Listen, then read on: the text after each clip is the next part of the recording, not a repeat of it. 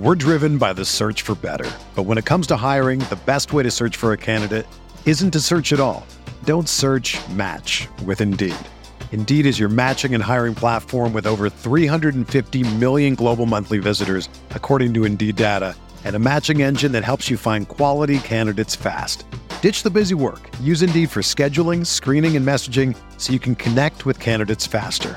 Leveraging over 140 million qualifications and preferences every day, Indeed's matching engine is constantly learning from your preferences, so the more you use Indeed, the better it gets.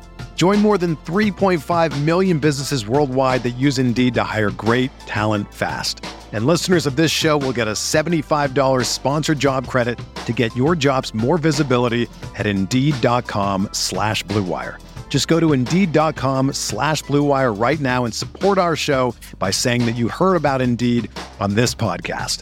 That's Indeed.com/Blue Wire. Terms and conditions apply. Need to hire? You need Indeed.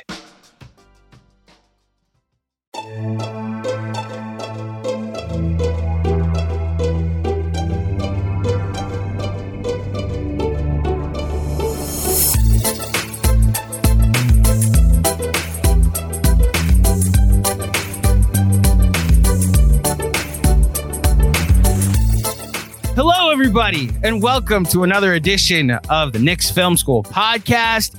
It's a casual Friday, and oh boy, are we ready to overreact here for all of you listening that are most likely experiencing the same high that we are all feeling at the moment.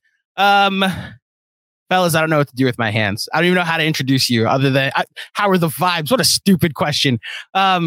It's Casual Friday. We're going to talk about this basketball team, the hottest team in the NBA that not named the Milwaukee Bucks. Winners of 7 in a row. Currently the 5 seed, only by a game and a half behind the Cleveland Cavaliers.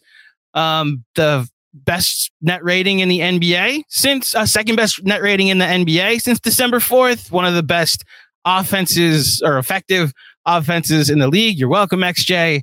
And so many other good things to say. I'm going to do my best to make sure this doesn't get too irrational, but I cannot control what I cannot control.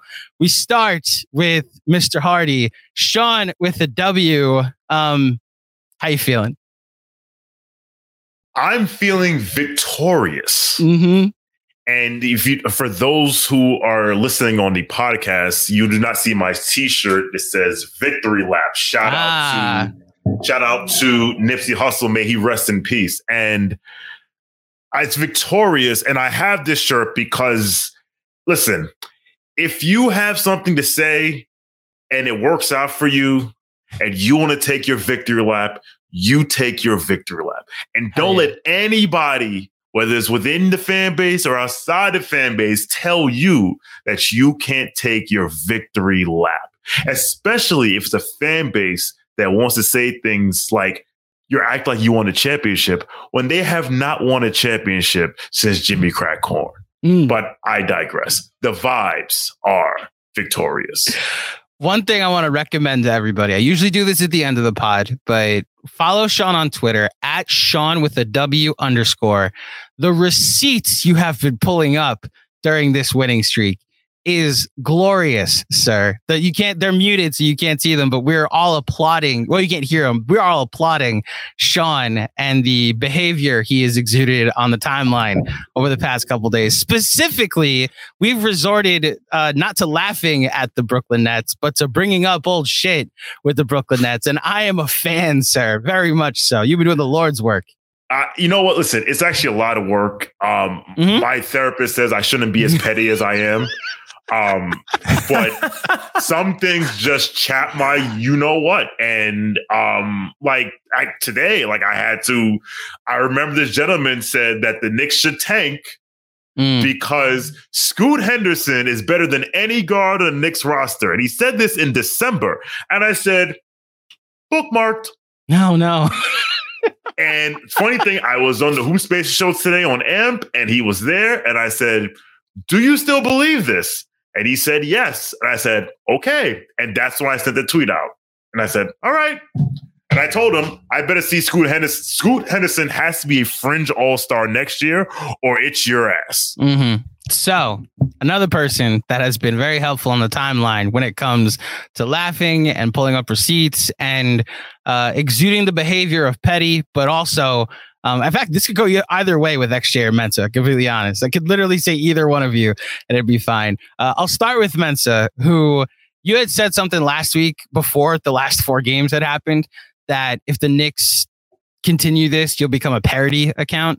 I think we're all getting close to that, Mensa. How you feeling at the moment, sir? So after the Celtics game, I really want to just take some time and just I want to give Macri his flowers, because he went on there and he was really level-headed and just doing the job of a real, New York Knicks analyst. But this is the exact opposite. I'm nowhere near that. The New York Knicks are here. This is the most exciting New York Knicks team that I have seen in my life. I've been watching the Knicks heavily since D'Antoni got hired. Since 2007 and now, this is the best season. This is the most sustainable product we have. We had an 8-game winning streak and a 7-game winning streak in the same season for different reasons. I mean, come on. The vibes are, this is I don't even have a word for the vibes. The vibes are, give me 1 second. The vibes are uncharted. That's the word. We are in uncharted territory with these vibes for the New York Knicks. And like the 2-team teaser I put in our group chat, I just want to say something really quickly. Cleveland, we on that ass.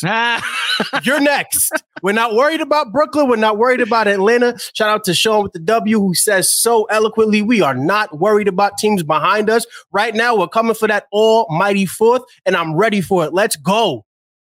I love it. XJ, I don't even know how to introduce you at this point. How you feeling? How awesome is this? How you loving this? I want you to ask me how the vibes are. That's what I want you to ask me. So let's start from, as we always do. XJ, how are the vibes? The vibes are currently on MDMA. That's what I would say. The vibes are basically beyond levels that you can get to through natural means, is what I want to say. So yeah, that's where the vibes are right now. There's not a word to describe them. They're on drugs. They're on X. Popped a couple X, and we're getting it going. I'm supposed to be the guy bringing the objectivity to the pod, the rationality, the data. I don't got it today, guys. I don't know what to tell you. I'm here to talk shit and and to gloat, because you never know how many chances you'll get at this. And I'm feeling great. I'm on MDMA right now. What do we say to the god of objectivity and rationality? Not today. Not today. There you go. Shout out. King of the East as of the last 2 months, New York Knicks. We're going to be doing some hot takes and headlines. I'm going to read a take or a headline that I've seen around the Knicks this week, over the last couple weeks, honestly. And I'm going to have these guys react to it in a way. And we'll see if there's any I missed. We can add some at the end. Head takes and hotlines is almost what I said. Hot takes and headlines is where we're going. And we start with the fact that the Knicks, since December 4th, as I mentioned, have the second best net rating. They are second best net rating, and in those 41 games, they are 27-14. And since that is half a season, we do the simple math. That is a 54 win pace, the exact same number of games won in the 2013 season. Sean, I'll go to you first. Your reaction to how good the Knicks have been since December 4th as a whole, hearing that number, 54 win pace since December 4th. So, shout out to one Robert Cross, because he of the originator of the hashtag 53 wins, who eloquently reminded me that last week that they were on a pace since December 3rd, they were on a 53 win pace, and now they're on a 54 win pace. I actually brought up the schedule, and I'm just looking at all of the W's in a row, then the L's in a row, then the W's in a row, and the L's in a row. There's a lot of discourse on the timeline and in spaces and among Knicks fans about comparing this season to the 2021 season, the We Here season. I was cautiously optimistic about that team because I was like, I don't think that Julius Randle is going to be Larry Bird for the rest of his career. Alfred Payton as your starting point guard is not sustainable long term. Reggie Bullock, the next time he dribbles more than 3 times moving toward the basket, I'll be shocked. So there was a cautious optimism, and I always give the front office a bit of grace about the moves they made in that offseason following the We Here season, because they clearly recognized that, and I think they would have did anyway, no matter what would have happened, but they clearly recognized, like, we can't just run this back. Mm-hmm. This feels sustainable. This feels like something that, like next year, if next year is a repeat of last year, it will hurt even more, because it'll be like, we don't have to not, the next move isn't all right, let's bring in a guy to give us some spacing. The next move is to bring in the guy. Mm-hmm. So, and if we don't bring in the guy, and I don't think this front office is going to push all their chips in the middle of the table for someone who resembles a guy but isn't really the guy. I'm not going to say any names, but that's the next deal. And once that deal happens, then now we're cooking with gasoline, as the kids say. But right now, like, this feels real. And for the first time in a long time, the Knicks have something they can build on. That's not a house of cards. That's not on old vets. Like, they got this. There's something growing here. XJ, what about you? I mean, I completely agree with Sean. The honest truth is that I never believed in the We Here Knicks season. Like, I thought that was a facade fake, rat fake, as Andrew would say. I called this offense at some point. No, I never believed in it long term. I didn't think it was sustainable. It's kind of like it's like that weird situation where, when there's a guy on your team who's a great shooter, and every time he gets an open shot, you like assume it's going in. When Randall and RJ got those open shots in that season, those guys both shot 40% from 3. Mm-hmm. I never believed that those shots were going in. And that was just representative of how I felt about the team. It's like, man, they're really performing well, but I don't believe it. Like, I just don't. This team, I believe in it. I believe in it. I think they'd win. Maybe I'm getting ahead of myself with the hot takes. I think they win a 7-game series with a few teams that they might get matched up against. Yes, I'm worried about their offensive scheme being exploited in some very specific ways, but I think their talent is good enough to overcome that. How I think about the last kind of half a season worth of games is that some of the big differences we've seen, yes, Randall's playing a few more minutes per game, scoring out at an outrageous output, Brunson a few more minutes. The guys that we're really seeing the most substantial difference in minutes and time and output, Immanuel Quickley, Quentin Grimes. Quentin Grimes is playing 13 minutes more per game than he was at the initial part of the season. That dividing line between December 4th, when they went to the 9-man rotation, and before that, Quentin Grimes is playing 13 more minutes per game. Quickley's playing 8 more minutes per game. That is where a lot of the positive production that we're seeing is coming from, in addition to Randall increasing his output, maintaining his efficiency while playing a few more minutes per game. But I think, to me, most of it is coming from those guys replacing guys like that. I'm not going to say their names here because I don't want to bring down the vibes in any way, but guys who were in the rotation who are not anymore. But yeah, so that's really what it's the big takeaway for me is that we're seeing a real substantial difference, given that we're seeing guys like Quick and Grimes play a ton more minutes. We're seeing the output from Randall and Brunson just continue to increase. I think Brunson is shooting 45% from 3 during this streak, as opposed to 33% from 3 in that first part of the season, which is completely insane. Like, you don't see bumps like that just come out of nowhere, like a few games in, and then just sustain for the rest of the season. So yeah, I feel great about it. I feel like it's sustainable, and I want to see this team in the playoffs. I'm really not afraid of anybody right now. Got to be honest. You're not afraid of Milwaukee? No. Dude, I love it. The vibes. So hold on. before I get to Mensa, I'm on Mensa, ecstasy, you start with this. Andrew. Okay, fair. Okay, fair. Maybe I'll ask you later when we're sober.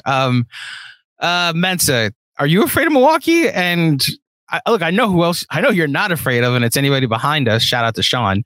But how are you feeling about the fact that this team is? I say the headline about what this team is since December 4th, and then where are you looking at with the standings right now?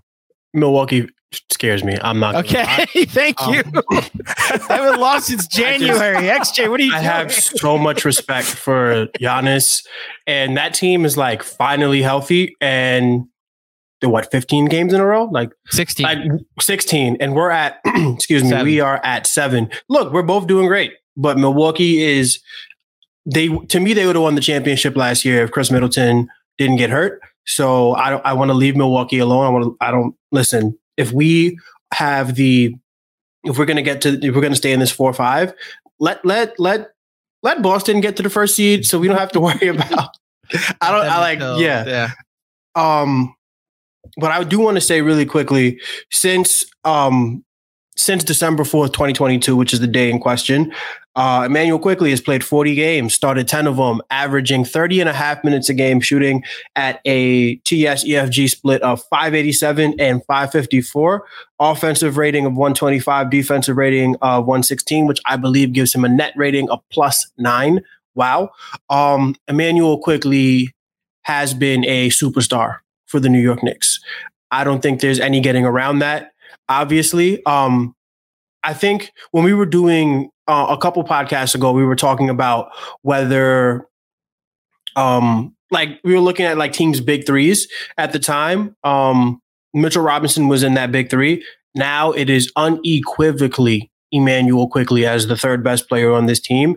And on nights, he's honestly, Immanuel Quickley overall has been the third best player on the team, but night in and night out, Immanuel Quickley's been one of the top 2 performers on the New York Knicks. There's no getting away from that.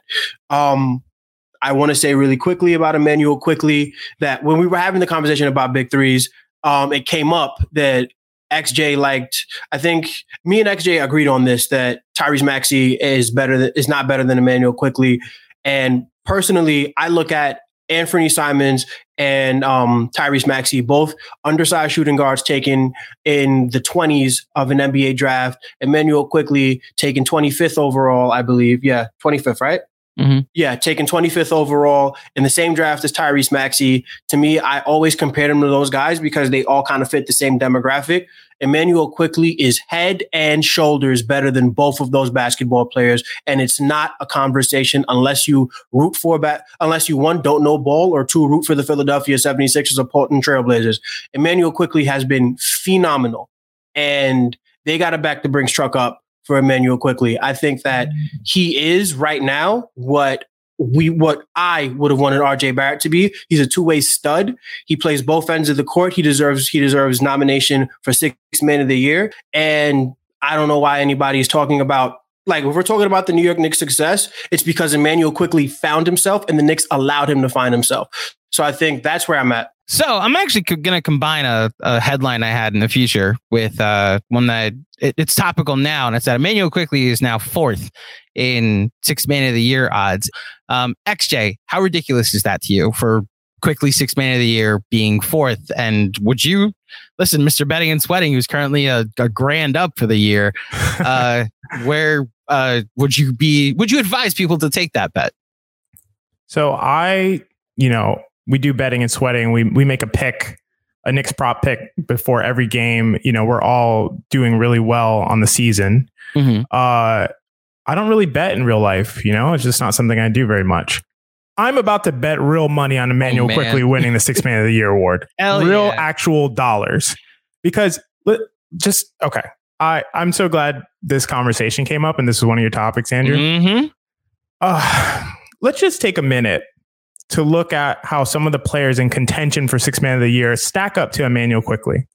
I put out a tweet earlier today saying, legitimate question, who are the 6th Man of the Year candidates to people on the internet, on Twitter? And I got a few names. I got Brogdon, I got Norman Powell, I got Bobby Portis, I got Immanuel Quickley. Okay.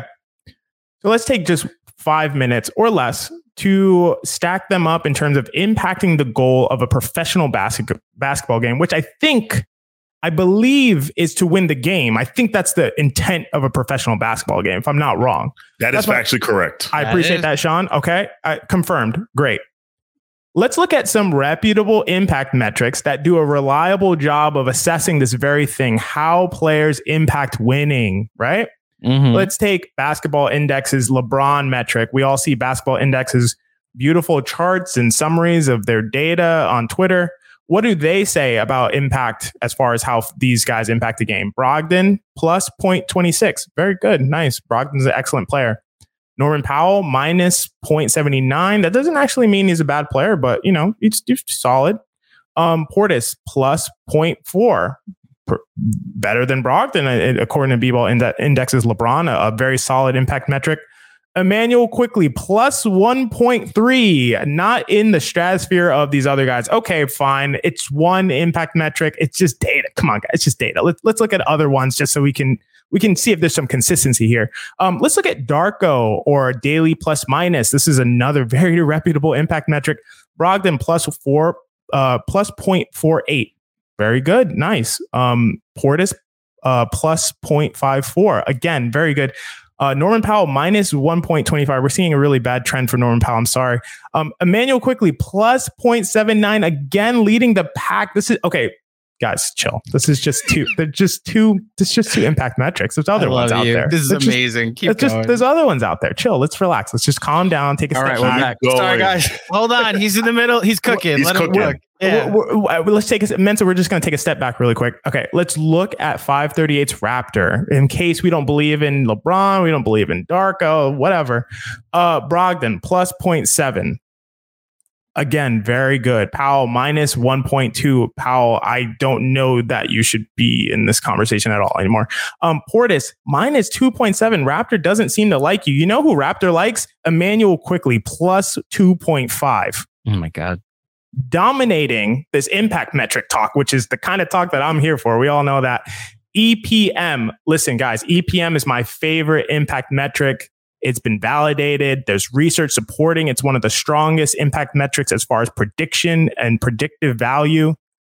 If EPM says that all these other ones are wrong, I'm going to give credence there. So let's just take a step back. Let's chill out. Let's calm down. Drum roll, please. Let's just take a look and see what we're working with here.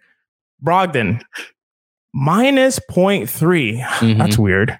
Minus 0.3. That's very strange. Shocker. Really shocking. Powell minus 1. Oh, okay. Yeah, I just need to stop saying Powell. Portis minus 0.2. Emmanuel Quickley plus 1.0 in the top quartile of the NBA in EPM. You guys, I mean, I'm sure this is just data. It doesn't mean anything. We got the eye test. We watched the game. But insofar as this matters at all, Emmanuel Quickley is clearly far and ahead the number one candidate for Sixth Man of the Year and should be, where the voting cast today, unanimously the Sixth Man of the Year. None of these candidates are close. I don't know what the betting odds say. I'm putting all my money on Emmanuel Quickley. And if the basketball writers who vote for these things don't know what they're talking about, I'll be broke. But I'm just going to assume that they do. So I rest my case.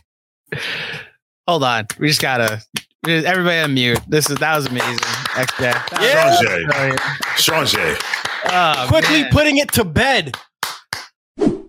For over 30 years, the law offices of Weiss and Rosenblum in New York City has been home to a team of award-winning, hard-hitting injury attorneys who have a long track record of seven-figure results. Whether you've been injured in a car accident, fall, construction accident, or other traumatic event, Weiss and Rosenblum will work tirelessly to maximize the award regardless of the severity of your injury and get you and your family the fair and just compensation you deserve. Call Weiss and Rosenblum today at 212-366-6100. Again, that's 212-366-6100 or visit weissandrosenblum.com for more information. No case is too big or too small. Personal attention to your matter is a priority. Once more, call 212-366-6100. Previous results do not guarantee future outcomes. If you think you might have a case, speak with a veteran attorney, not a rookie. We're driven by the search for better. But when it comes to hiring, the best way to search for a candidate isn't to search at all. Don't search, match with Indeed.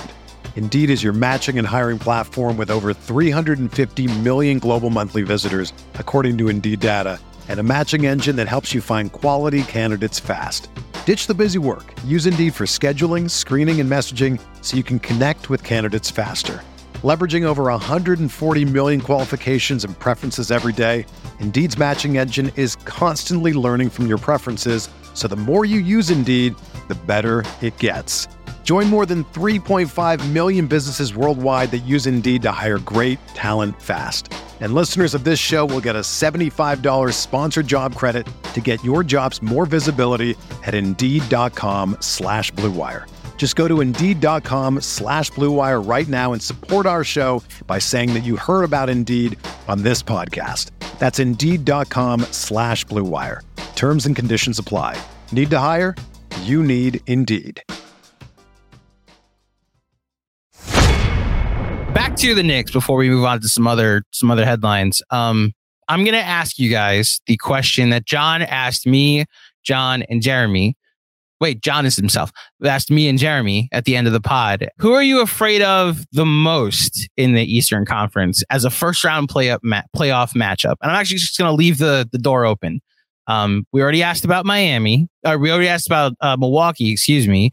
But if you had to then rank like most afraid of to least afraid of, go through some of the contenders. If you want to get to like 5, go ahead. Mensa, we'll start with you. So Milwaukee's first. And then if you want to go like 2 through 5 of teams you're most afraid of come playoff time. I'm only afraid of Milwaukee. Okay. I think we can beat Philly. So Philly, would they be second? Yeah, just because Embiid, but at the same time, that Embiid stuff gets canceled out because they still have one James Harden who shrinks in the playoffs. Okay. So if I had to rank it, I would say Milwaukee, Boston, Philly, and Cleveland. Cleveland puts no fear in my heart.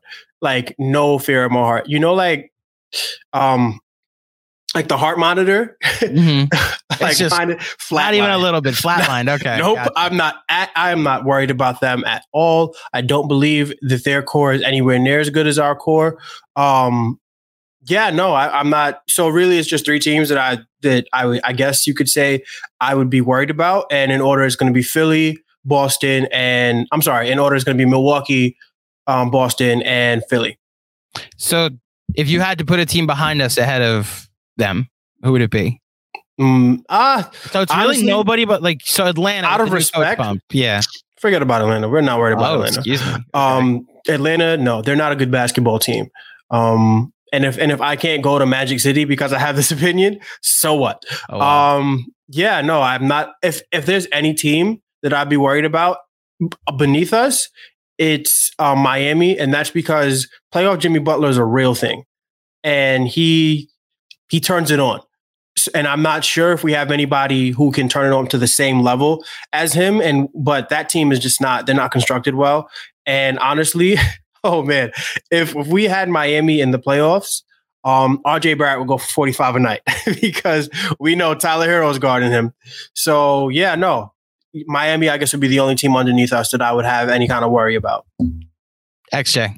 I'm not afraid of Miami personally. I think for that reason that Mensa said, I think we'd play Tyler Herro off the court. I don't think he'd be able to stay on the court for a full 7-game series. I think Bam Adebayo is highly overrated. I'm just not worried about that squad at all. I would say my real answer is I'm not afraid of anyone. I would not like to play Boston. So I know the Knicks just came off of beating Boston pretty soundly. I'm worried about teams who rebound the basketball extremely well on the defensive end, because I think the way that teams are going to scheme in the playoffs, at least they're going to try this, is to try to switch everything and crash the defensive boards and keep the Knicks off the offensive boards and let the Knicks be the suboptimal effectiveness, efficient offensive team that they are as far as how much they score in the half court on the first shot. If you can hold the Knicks to one shot, they're not a top 5 offense in the NBA. They're probably more like a top 15 offense in the NBA, which is still really good, but not good enough to advance in the playoffs. So I'm most concerned about teams who defensively rebound extremely well. Those teams happen to be Boston at the top, Miami number 2, and Milwaukee number 4 in the league, and then Cleveland number 5 in the league. So it's like all of the teams that the Knicks may have to play. So I think that's going to be something to figure out. Am I confident that Tibbs is going to be able to kind of figure something out on the fly in one of those series? Not quite. So I'm not afraid of any of these teams. I think the Knicks can compete with any of these teams. I'm a little concerned about the scheme challenges that might come into play with some of these teams that rebound extremely well. So my ranking would be Boston and then Milwaukee and then Cleveland. Miami, not at all. Yeah. Boston ahead of Milwaukee. It sounds like, to be honest, the team you're most afraid of is the Knicks. That the offense that you've had doubts in their efficiency all season, that it will come back to haunt them. I just want to be proved wrong that not that their offense is like a parlor trick or anything like that. That is much too strong and not my perspective, but just that there are holes in the scheme that can be exploited over a 7-game series. And I want to see that not come to pass. So that's my concern. Okay. Sean. I do share the same concern about when Tibbs has to adjust, how fast can he do it? Because he will adjust, but it takes him a while. Yeah. Interesting. All right. So I ranked them. I have Boston, Philadelphia, Milwaukee, Miami, Cleveland.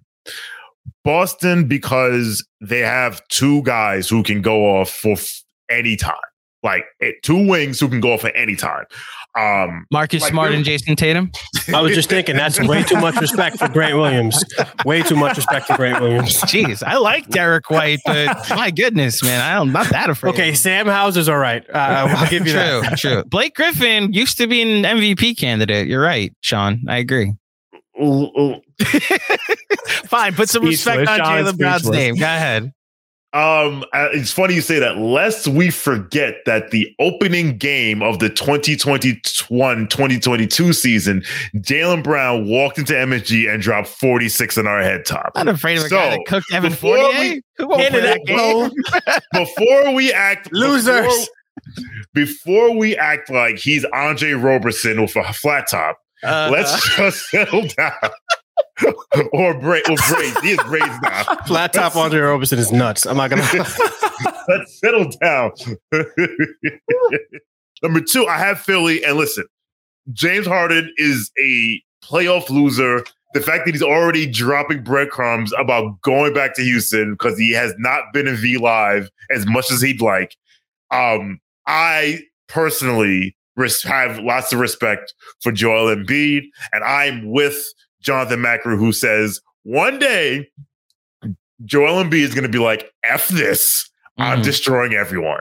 And just our luck, it will be the time that we play them in the playoffs. But whatever. I have them at number 2.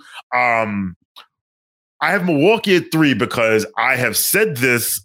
Our defensive scheme is a perfect match for what Milwaukee does offensively, because they're not good at 3-point shooting and their best player just wants to get into the paint, and our head coach will die before he deprioritizes rim protection. So I'm saying we can win, not saying we're going to win, but to actually point, I'm not scared of anyone, but just do not be surprised if it's 5 minutes left in the game 7 and we're down 3 in Milwaukee. Right? I have Miami ahead of Cleveland because, hey, listen, F Heat culture. I hate it. I can't stand it. I hate the Heat. But playoff Jimmy is a thing. And those clowns, it's all of a sudden like, oh, look, Max Strus is 7 of 8 from 3 in the first half. And yes, we can play Tyler off the floor. But between Eric Spoelstra, who's a genius, and just the things that, like, Mike Schur was on the Bill Simmons show podcast, and he was just like, I hate Miami because they have no business being wherever they are, but then they just turn it up. And then finally Cleveland. The reason my fear of Cleveland is non-basketball reasons, their agenda and narrative and ESPN and Fox Sports 1 reasons. But we have playoff experience is a thing. Listen, we got guys that were there in 2021 and remembered what it was like. And so Cleveland, yes, they have Donovan Mitchell. Listen, Donovan Mitchell's got past the first round once, and that was against Oklahoma City when Russell Westbrook self-destructed. I don't care that he shot 50, 40, 90 in the YMCA in Orlando. Listen, he can get off. He can get all his points, but guess what? Isaac Okoro and Eric Mobley are going to have to hit wide open threes. If they don't, they're in trouble. Just an important correction. He got past the second round a second time when they were the 1 seed in the bubble season. The bubble shortened season. And then somehow managed to let Terrence Mann kick them out of the playoffs. That game 6, a Kawhi-less Clipper team, like them. Reggie Jackson and Pat Bev, they just went 5 hours. And Terrence Mann got them out the paint. Can I say really quickly? Go ahead. 4-5 match. I don't care if the Knicks are 4. I don't care if the Knicks are 5. And we have Cleveland. We're winning in 5 games. In 5 games, we will beat the Cleveland Cavaliers in 5 games. I do not believe in Cleveland at all. And we have the one guy that gave Donovan Mitchell bucket after bucket after bucket. They almost lost that series last year, the Utah Jazz, to a Luka-less Dallas Mavericks team, who, in my opinion, is a lottery team. The New York Knicks will give the Cleveland Cavaliers a whole lot of work. Evan Mobley's chest is not ready for Julius Randle. Listen, I'm not afraid. Listen, I'm going to put real money on it if we play them. Knicks in 5. Knicks in 5. Okay. Well, there is a reason I did this little exercise and put this on the list of headlines, which I'm about halfway through without even trying to be halfway through because we're really rolling through this. For most of this season, the competition around us has been like, well, are we as good as Toronto? Like, can we play with Washington? You know, I think we're better than Chicago, but then they beat us in that one game. And then it became, well, okay, Atlanta, like maybe we can get out of the play-in at Miami, like it's heat culture, yada, yada. And that entire exercise was Boston, Philly, Milwaukee, Cleveland. Those are the teams we are in the conversation with now. And that is, I think, the new perspective that Knicks fans now have and honestly should have because of how they're playing lately. We are not looking up at them in a distant, far off land at the top of the East. We are part of that conversation. And there is a world that the next time we record Casual Friday, we will be ahead of one of those teams in that conversation. So we'll see how the next 7 days go. Before we move on to Jalen Brunson, a conversation that I know I have to have because I'm the guy that defends the 2013 season and won Carmelo Anthony. The simple question, this is the best Knicks team since blank. Fill in the blank, XJ. This is the best Knicks team since blank. This is the best Knicks team since the 90s. I don't know what year to say, but obviously in my opinion, it's just going to come down to that Carmelo season, that Raymond Felton, Carmelo Anthony 2012 season. So are you comparing like who would win a game of like a 7-game series or comparative to the year that they played in, you know, like compared That's a to good the rest question. of the league, which is how I'm doing it. You know? That's a good question. Because I was thinking about it. With this team would be Clyde and Willis Reed and all these other guys that never shot a 3-pointer in their career. Yeah. That's really good context. And I appreciate that. Because with that in mind, yes, I think relative to their contemporaries in terms of the teams at the time, that Carmelo team was probably better than these Knicks.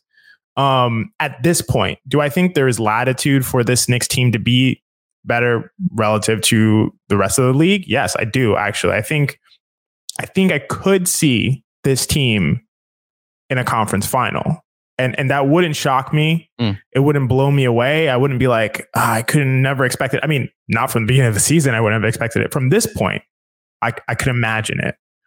But again, at this point, yes, probably that Carmelo-led team was better just because they were up there the entirety of that season as far as competing with the best. And I thought they had a legitimate chance to make the finals that season. So yeah, I would say the best since, I don't know if it's 2012 or 2013. I hate how the NBA does it with the like split years, but yeah, 12, 13. Yeah. 12, 13. Yeah, I'd say that given that context, I think it's very important. I would probably go with that team with a slight edge, just relative to the competition at the time. Mensa, you said something earlier that this is the best team of your lifetime that you've been watching since the 90s. I obviously have a special place in my heart for the 12-13 season. Can I make a concession? This is the best I've felt about a team. That's what I meant. Okay, then is that a fair Mensa to be like talent wise or whatever you were in your league? There's a different conversation, but as far as how I feel about said team, this is the best I've felt about a team since the 90s. Yeah.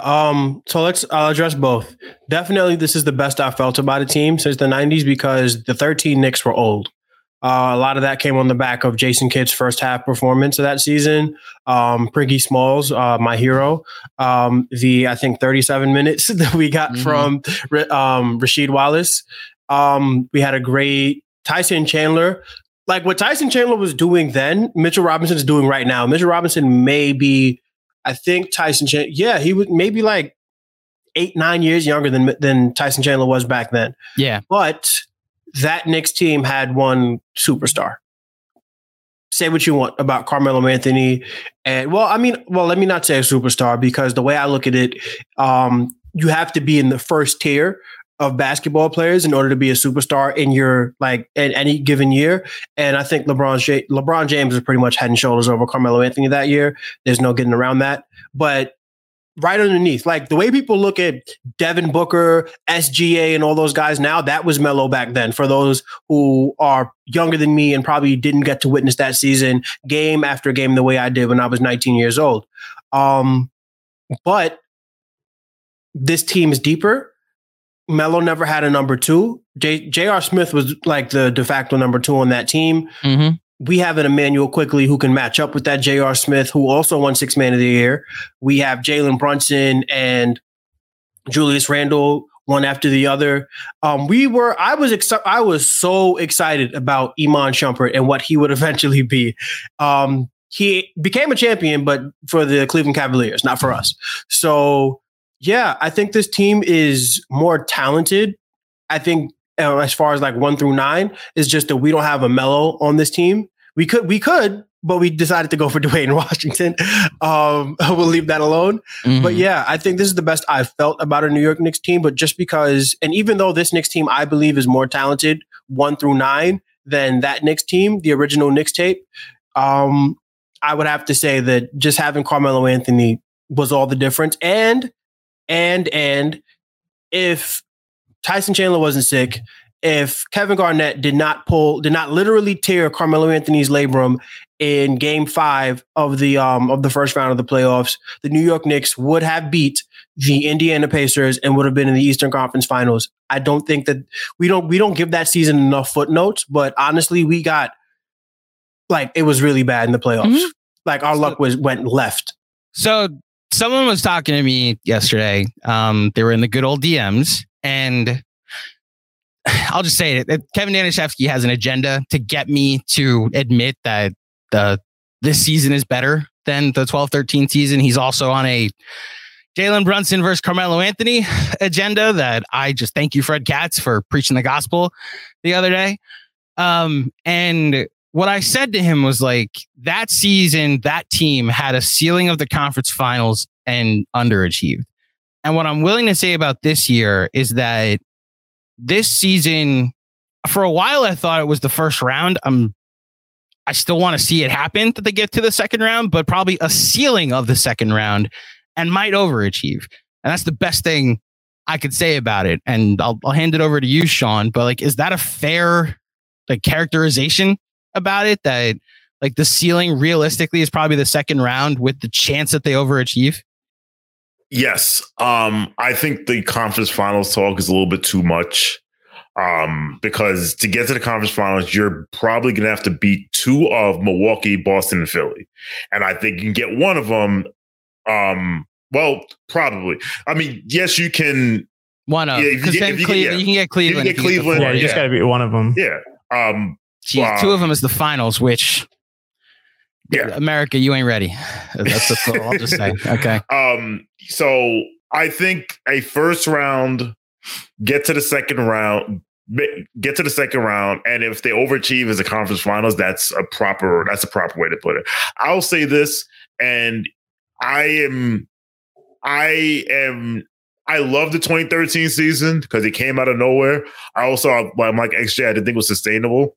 And Lord knows, you mean the 21 season, Sean? Right? The 2013 season, like the 2012-13 season. It wasn't sustainable because, like I said, we're depending on Rasheed Wallace and Jason Kidd and Kenyon Martin and whatever. Gotcha. And everyone knows how I do not hold the Carmelo Anthony era is high regard as others, because I actually saw my team get to the second round more than once. With that being said, please let us not disrespect Carmelo Anthony by comparing him to Jalen Brunson. Like, I think the 2013 team is better because of the top. Like, between having like a guy who was third MVP and the defensive player of the year, I think that puts them over this team. Now, this team is more sustainable and they have a longer runway and a longer future potentially. But this is that 2013 team in that season was better. I just want to say, I think it's kind of interesting how none of us are talking about the We Here season team. Like, because that's like we're glazing over that, and it fizzled out. So I totally. Yeah. I mean, I feel strongly that I never even. And as Mensa just put 2 words in the chat. Alfred Payton. The 2 words that indicate why. But like, I just never felt like that was sustainable, and I actually think I didn't enjoy that season as much as a lot of other people did. But yeah, I just thought it was interesting how like that's like an afterthought that season. Look. Where I was personally in my life, and I'll just be open about it, like my mental health, being able to just watch basketball and forget about everything else was like important. It's why I'm like not just appreciative of that season, I'm thankful for that season. Watching them lose to Trae Young was humbling, and I was talking a lot of smack. You know, I like to do that, and then all of a sudden, this is kind of over. Like John characterized, and not surprising. It was a house of cards, right? It was like all this time we were like, I guess this is working. I guess we're just gonna hit every long two, Julius Randle. And then in honestly in one game, it was like, this could get ugly pretty quick. But yeah, that season still means a lot to me, you know.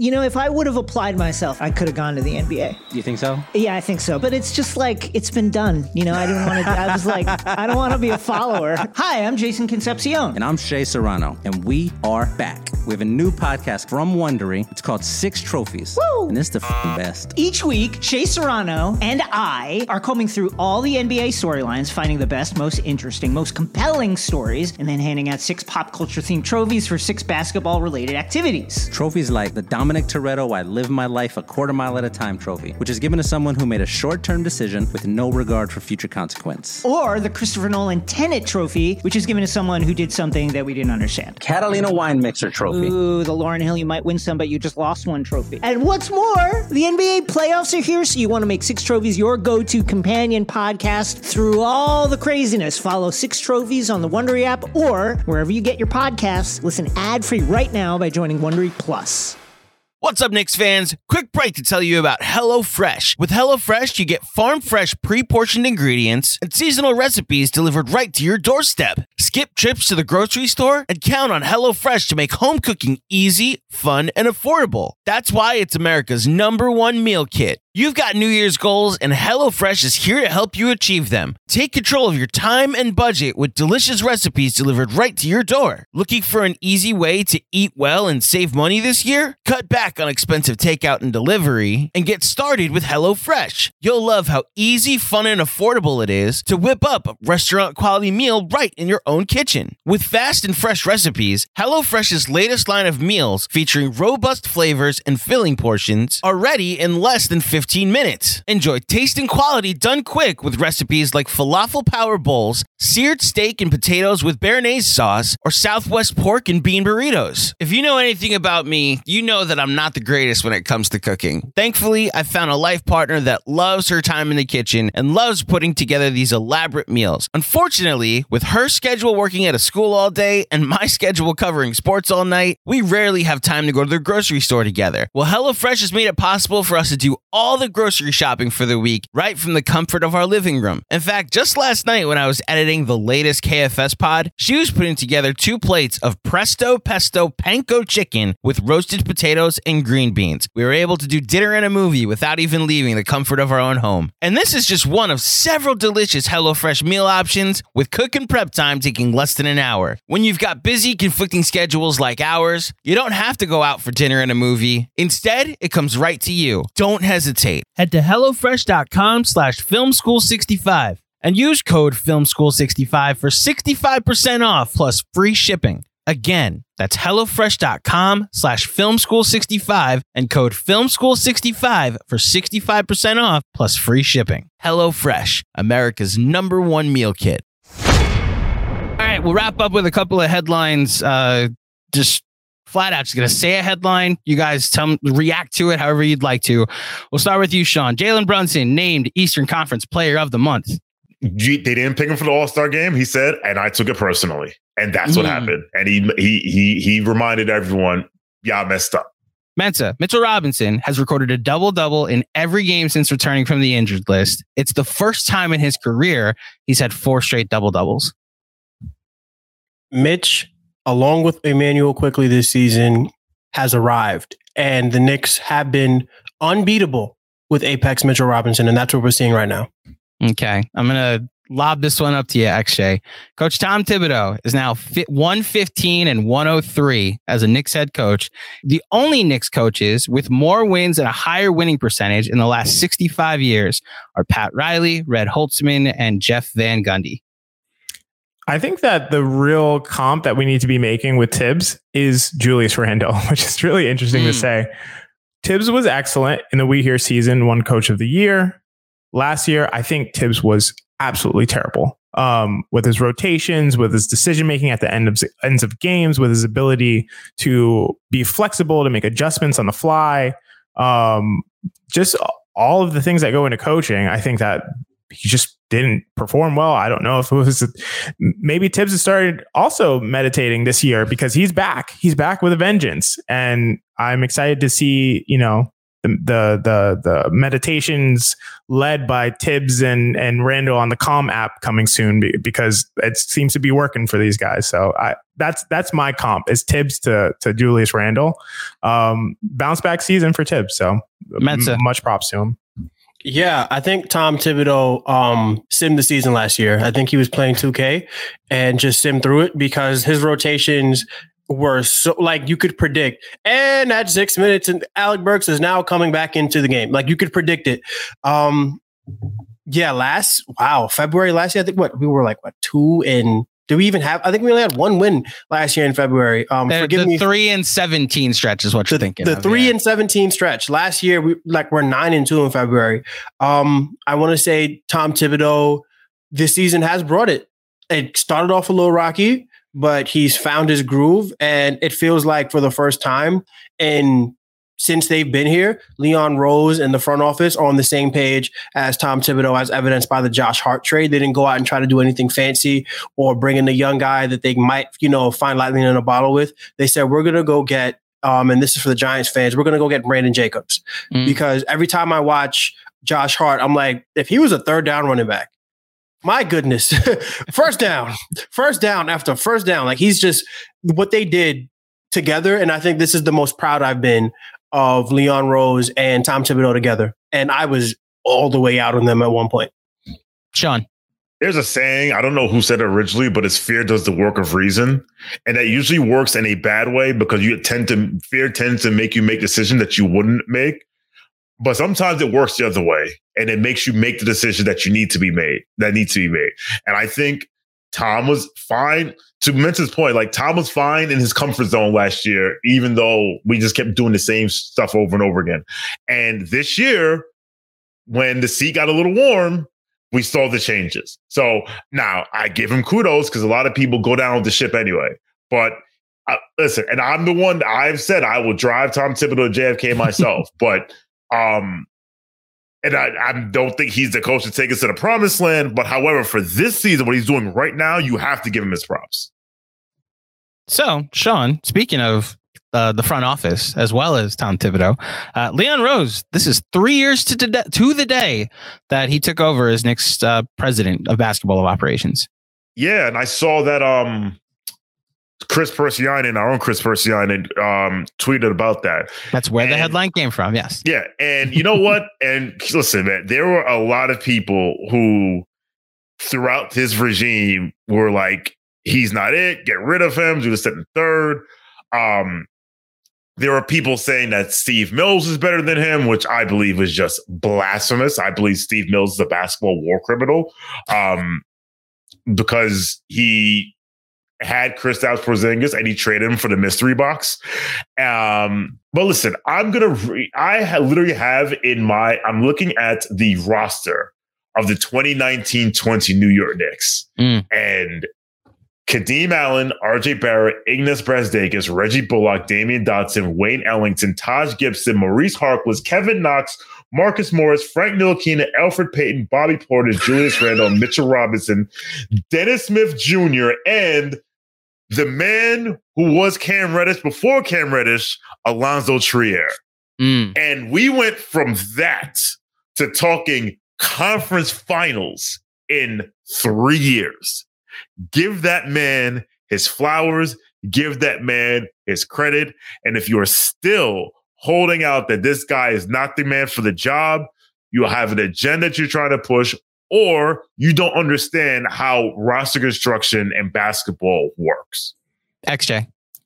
Yeah, I just want to say for the podcast audience, Mensa, Andrew, and I all took our headphones off when Sean was reading out the roster for that team season. So not listenable. So I'm sorry for you podcast listeners who had to endure that. We actually didn't. We opted out. Yep. I do want to say just about Rose. One thing that I really appreciate that I think is underrated is the ability and willingness to accept a sunk cost and a willingness to just pivot from mistakes that were made with the roster, and a willingness to just change directions, to shed second round picks, to get off of contracts, to be able to make a lot quicker of a turnaround. I think that's a difficult thing for front offices to do. We've seen Golden State do that on kind of like a bigger scale by trading Weissman, just saying, hey, we wasted a second round pick on this guy. Let's flip him back for the guy that we also let go and shouldn't have in Gary Payton. Important clarification, by the way, not a second round pick. I mean, I'm sorry. The second overall pick ahead of LaMelo Ball. The second overall pick. Yeah. So yeah, obviously that's on a bigger scale, but I think we've seen this front office do some of those same things, acknowledging errors, saying we're going to just flip a second round pick, a couple second round picks and get off with these mistakes and go in a different direction. So I just wanted to give them props for that because I think that's difficult for front office to do. Mensa. This front office, this regime is one of the 5 best regimes in basketball. This is a regime that signed Jalen Brunson and only gave up a 2025 second round pick to do it. They turned Cam Reddish and what is looking like the 23rd or 24th overall pick in this draft into Josh Hart. And they also drafted Emmanuel Quickley. They re-signed Mitchell Robinson. They have built a home for a superstar, and they did it in 3 years. And along the way, they made bets on 2 guys, Jalen Brunson, Julius Randle, who are bona fide stars in the NBA right now. I think that the ground was fertile when they got here, but just because you have fertile ground doesn't make you a good gardener. These guys are excellent at what they're doing right now. And I think they absolutely deserve, I think Leon Rose deserves executive of the year just for who did it better than Jaylen Brown? And I'm sorry, than Freudian slip. Who did it better than Jalen Brunson and Josh Hart? Those 2 right there, allowing Emmanuel Quickley to grow, they've been rock solid. Look, comps to 2012-13 aside, this is some of the most fun basketball that the Knicks have ever played, and that most fun I've had watching them play, and watching them last night against Brooklyn just like make everything in the second half, like all of that PTSD of like, oh, here comes the third quarter of doom, and they ended up winning the quarter. I just everything's working right now, and I'm excited to see they keep working in Miami. Any last words before we go, fellas? No, I think you hit the nail on the head. Like the fact that we are respectful of Miami, but at the same time, we don't fear them. And that's how, and honestly, for every game for the rest of the season, like we will go into every game thinking that we should win, and it's not far-fetched. And I think our schedule is not the 18th. Now it's like the 18th hardest schedule in the league. Like, I mean, we do have that little West Coast road trip. But this team is good, and we are prepared, and we should prepare ourselves for a lot of fun these last 6 weeks of the regular season and beyond. Down to 20th in strength of schedule, by the way. They have the 20th most difficult schedule, so the 10th easiest, if you want to put it that way. Any last words? Anybody else before we wrap up and get out of here? Yeah, I can edit all. Oh, okay. For those who don't know, I live in Florida.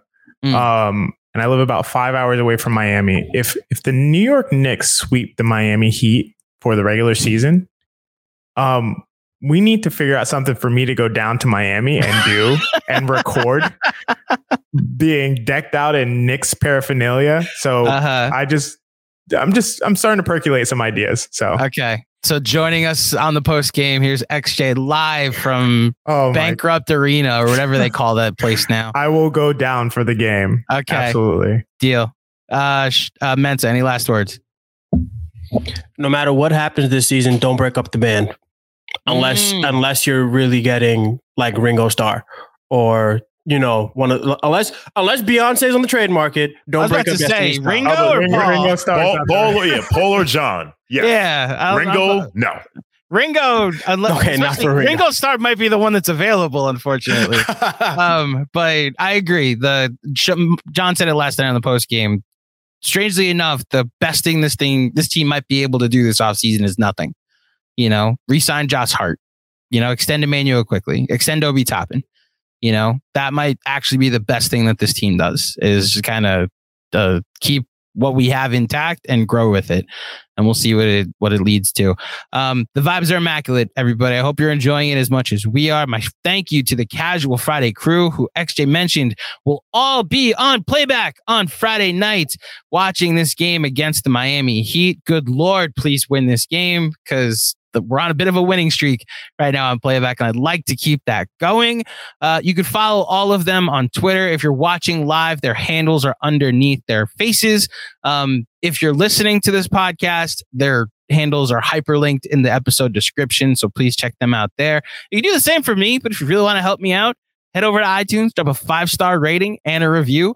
We are up to 15th in the iTunes charts for basketball podcasts. We are ahead of Gilbert Arenas. Apparently, we're the ones with no chill. And we should be, because this takes a trash. Yeah, and I can't tell you I've ever listened, but I will take your word for it on that, Sean. Thank you, everybody, seriously, for all the support that we've received over the past couple of weeks. Getting to experience all of it with all of you has been amazing. And until next time, thank you for listening. Enjoy the game tonight. Enjoy the game with us on playback, and I will speak with you soon. Peace.